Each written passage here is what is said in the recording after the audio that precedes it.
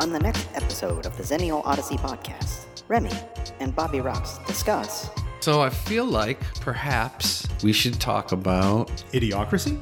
Yeah, I feel like, me and Bob have been talking about this for a while. It was made by Mike Judge, famously, who made Beavis and Butthead, King of the Hill, and Office Space. I want to give a little background to Idiocracy. Okay. If we think about it, it's the modern day's take on Brave New World and The Time Machine. Oh, I like it. Yeah, he's a zeitgeist dude. Somehow that movie only becomes more pertinent. When I had my website, I had a contest. Whoever pitches me the best article, I'll write that article and give you writer's credit. He was like, how about the fact that Idiocracy came true?